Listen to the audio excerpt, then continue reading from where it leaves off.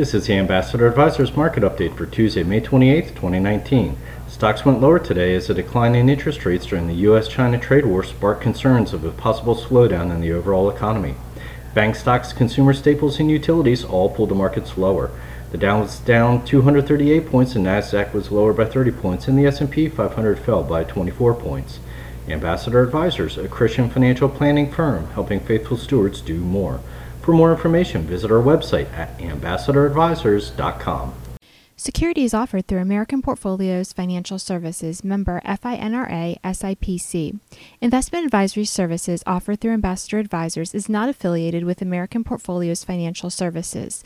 Information in this illustration has been obtained from sources believed to be reliable and are subject to change without notification. The information presented is provided for informational purposes only and not to be construed as a recommendation or solicitation. Investors must make their own determination as to the appropriateness of an investment or strategy based on their specific investment objectives, financial status, and risk tolerance. Past performance is not an indication of future results. Investments involve risk and the possible loss of principal. Any opinions expressed in this forum are not the opinions or views of American Portfolios Financial Services. Opinions expressed are those of the guests only.